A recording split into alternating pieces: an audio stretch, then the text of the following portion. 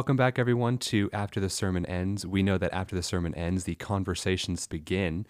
Today, we are joined by Marcus Donaldson and Jared Cagle. My name is Josh Richards, and we are recapping the Christmas service. So how did it go, guys? I wasn't personally able to be there on Sunday, but I know.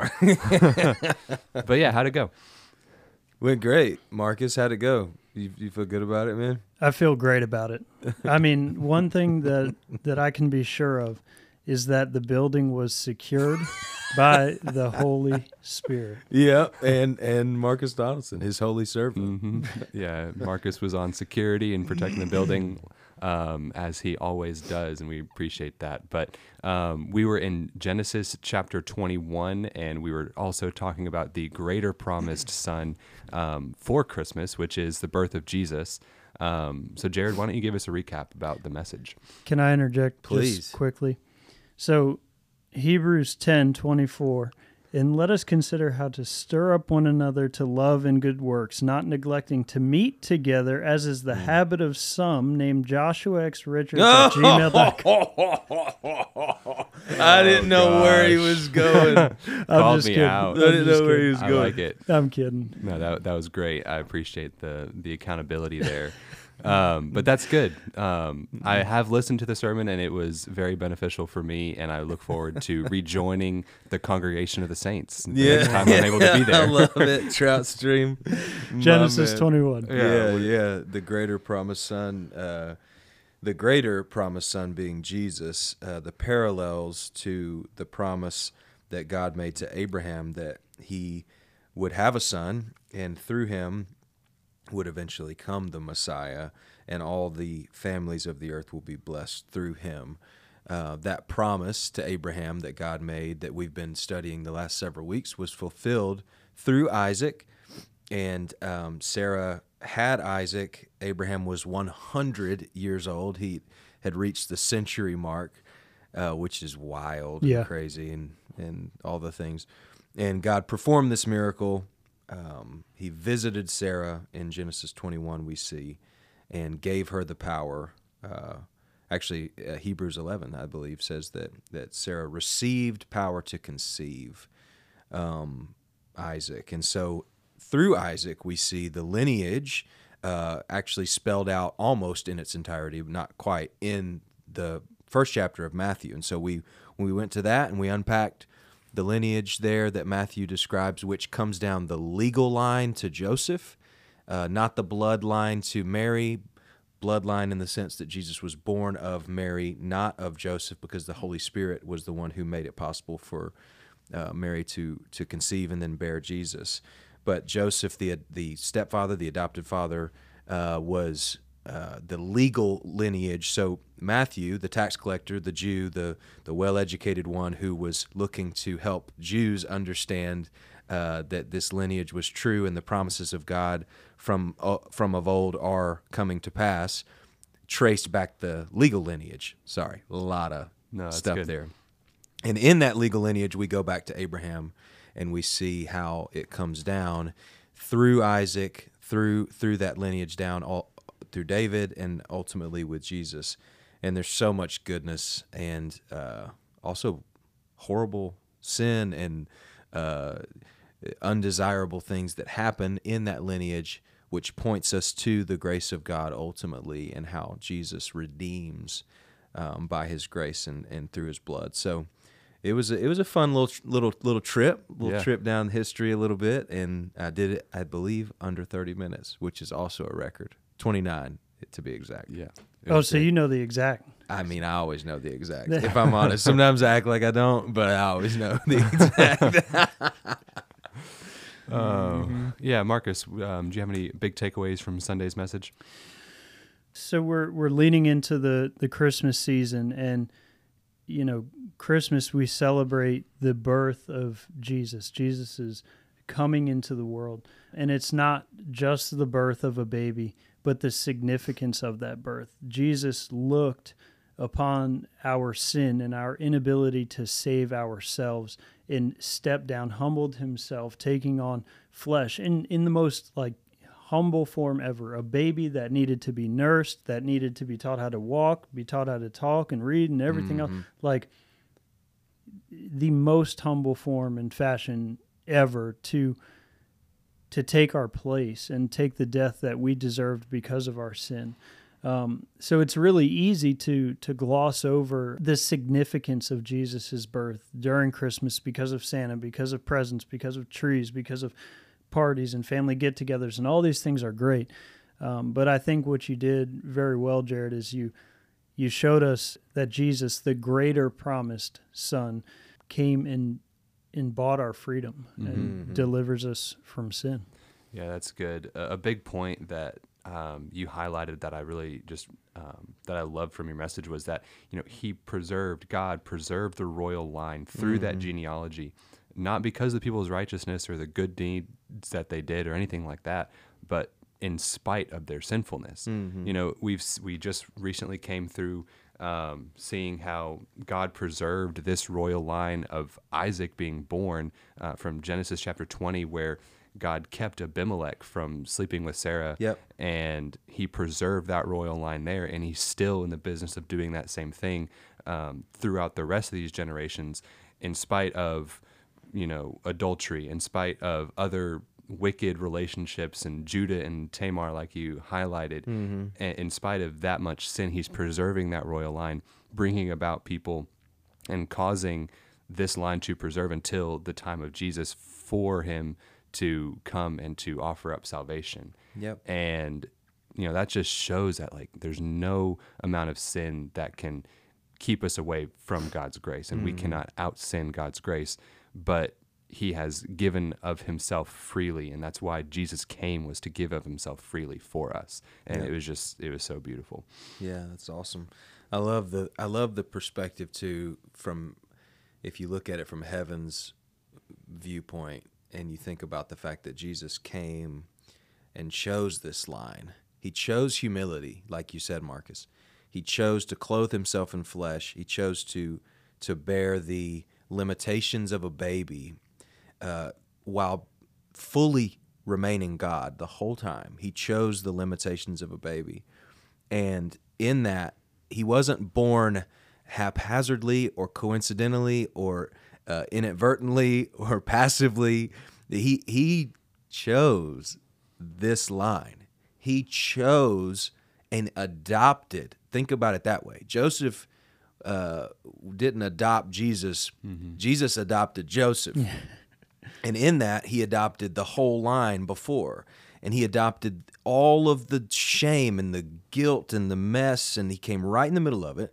And he began his life in humility. He lived his life sinless, and he died humbly and rose again victoriously to ultimately say, there is no sinner beyond the reach of my grace.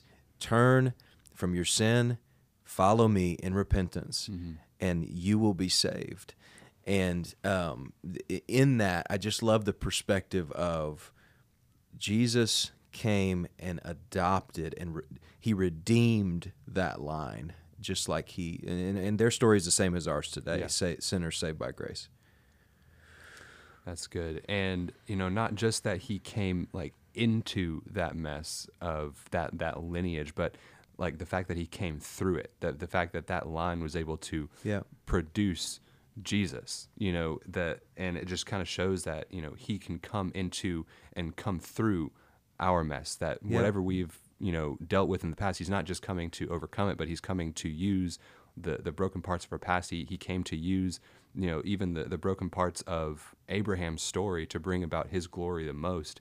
You know, he used Abraham's, you know, mistakes to bring about that treaty like we talked about last week with Abimelech. And, you know, and all it took was just faith in God, you know, that they believed that God would fulfill his promise, you know, and what we have to rely on today is God's promise. He has promised us salvation if we believe in Jesus Christ, and we can hold firm to that promise. That's good. Yeah. So you also talked a little bit about waiting in there. You know, Abraham and Sarah had to wait, you know, 100 years for a son to be born, but they also had to wait just that 1 year after the initial promise of God. And then also, the people of the people of Israel had to wait generations and generations to receive their promised Savior. So talk a little bit about that, like the importance of waiting and what that does and what that contributed to this story. Yeah, I think ultimately the act of faith is the most purest way to wait. When we read about Sarah in Hebrews, Abraham in Hebrews, and by faith, what we may not see the word wait in that language, but we see when we trace it back and we look at the story, we see that faith ultimately was what carried them through the season of waiting in a way that allowed them to trust that God was going to. It says in Hebrews 11 that Sarah counted him faithful who had promised. And says something similar about Abraham, I believe, in the same chapter too. So it's this faith that he who promised is faithful to do what he promised to do. And so in that, as we wait, we consider this posture of faith rather than sitting on our hands or passively just sitting back and allowing everything to happen to us and come to us. It's actually an active trust. In contrast to that, it's an active trust and placing your faith in God and reminding yourself, because we need to remind ourselves. We're so easy to forget what he said, and then also that we're so easy to forget that what he's said he is going to do. And so to remind ourselves of that constantly, the way that Sarah and Abraham no doubt did, is that posture of waiting that I think we all can learn a lot from and need to practice. Mm-hmm. Yeah, I think that's probably one of the biggest issues in our day as far as it relates to Christianity. We are so quick to receive God's promises, but we live in an on-demand culture, and we reflect that when we get impatient and when we get frustrated and our faith wavers when we are tried by something at work or at home or whatever, and then we forget what God says because, he didn't give it to us immediately, so, we don't want to spend time in the Word and in prayer. We forget what he said. Then, 1, 2, 3, 4 actions later, we're a lot further than we intended to be. At least that's what happens in my life. We're a lot further than we intended on going, and we need to remind ourselves. We need to repent. We need to turn to God in repentance and faith, and we need to believe his promises, remind ourselves of his promises that he reveals and issues in his word. Mm-hmm. Yeah, I was reading in Philippians 3 yesterday about Paul's attitude in this life, where he is straining forward to what lies ahead. He forgets what lies behind, but he is straining forward to what lies ahead. He's pressing on toward the upward call of God. And I just had this imagery placed in my head, kind of funny, but about the tortoise and the hare, where the hare is obviously faster than the tortoise in that story, but he gets sidetracked. He goes off, he takes a nap, he thinks he can, he has it in the bag, but the tortoise, he keeps his eyes on that finish line. He just keeps moving forward, keeps his eyes set on what his goal is. And that should be what the Christian life is like, where, our eyes may deceive us, but we press on because Christ has made us his own, and we can hold on to those promises, and we can keep getting up. We can keep returning to that finish line as our gaze, and, keep setting our eyes on him and just keep moving forward. And I think that's just the attitude to have while we wait, where we are moving forward, we are pressing towards who Christ is, but, we haven't made it there yet. Yeah. But we keep pressing forward towards the hope. That's so good. And I think it's important for us to remind, how easy is it, I guess, to lose urgency in that, and it's like, even in talks like this, where we talk so much about the grace of God, and there's no thing that you can do to separate, there's no sinner too far from the reach of Jesus. All of that is absolutely true, unequivocally.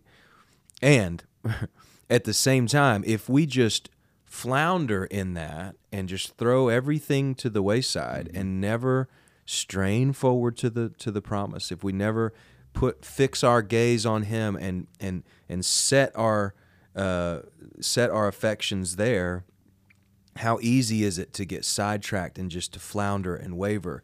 And so I think when you're talking about that, I think about how important it is to remain fearful. I mean, straight up, like, if we don't have a holy fear of the Lord, and that's not maybe this is a side note. When I say holy fear, that's not a cop-out, like, modifier of the word fear. So I'll just take it out, because sometimes we're like in church, it's like, if it's a holy fear, fear is different than holy fear. Whatever. You need to fear God. Like, I need to fear God. Mm-hmm. I need to fear God above everything else. And when I do, it changes the way I live. Sodom and Gomorrah was annihilated, destroyed in their sin. There's no sinner outside of the grace of God. And sin will be destroyed. Sin will be removed. The wrath of God will rain down. The wrath of God has rained down time and time again. We see it in Scripture, and we see it culminating ultimately in Jesus. But make no mistake today, those that are far from God, that are walking in sin, that are unrepentant, will receive wrath.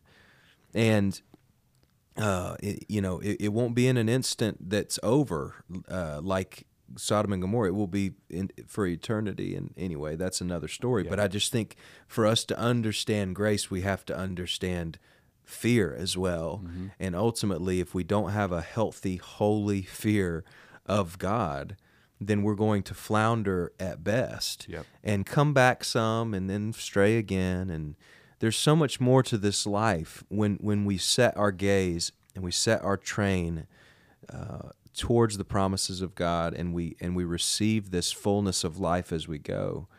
Then we understand what it's like to walk in the fear of the Lord and how He provides everything we need in that. I just think it's so important for us to remember. Sorry, I went too long, guys. No, that's good. No, I think what's happened, at least in our day, is there was this hard shift from legalism, right? Because straining towards the mark of the high call, like, that sounds very legalistic. So now it's all grace, grace, grace, and I don't need to strain. I don't need to sacrifice doing things and not doing some things in obedience to the Lord out of that reverence for Him. The legalist and the other person, I don't know what the person on the opposite end of the spectrum would be called, but both people have the potential to abuse and misuse that, to violate that.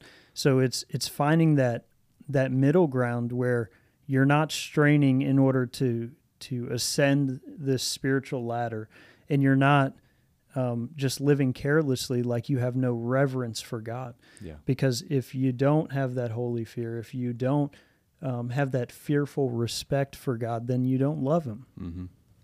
Yeah, I mean, just going back to your main point, Jared, from the message as a whole, the point was that, His word is perfect, and it will not fail, and it can be trusted, and there's nothing more perfect or more faithful than God's word. Yeah. And in that we receive His promises, but in that we also receive punishment for sin, and we see His hatred for sin, because He talks about it constantly throughout the Bible. So the main point here, yes, we highlight the grace of God, and we highlight how good it is and how meaningful it is in our lives and how it has changed us. But His word is faithful and will not fail in terms of His punishment of sin, and we shouldn't ignore that either. And going back to what you said, Marcus, about faith versus works and legalism versus I don't know what the other end of the spectrum is either. Or rebellion. I think the key part of that comes from Philippians 3 verse 13 or verse 12.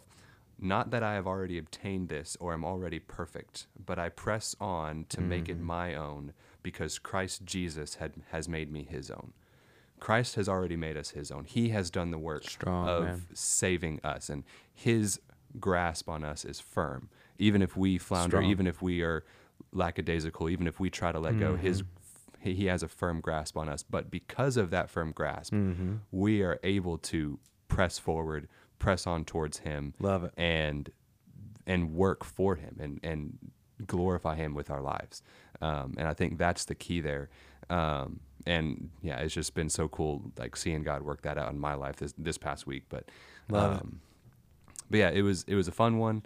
Any final takeaways That's a from wrap, you, man. from you That's guys? a wrap. He shut it down. He Yeah. shut it down in Mic the drop. stream, man. Yeah. In the stream. Well, thank you guys so much for joining us.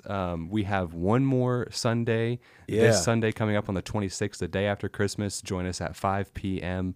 at City Church in Gainesville. But after that, we will be going to morning services at 10 a.m. starting January 2nd. So be sure to join us then in the mornings. We want to keep highlighting that, keep pressing that. Tell your friends, tell your neighbor. We want everybody to be there on the 2nd. Until next time, thank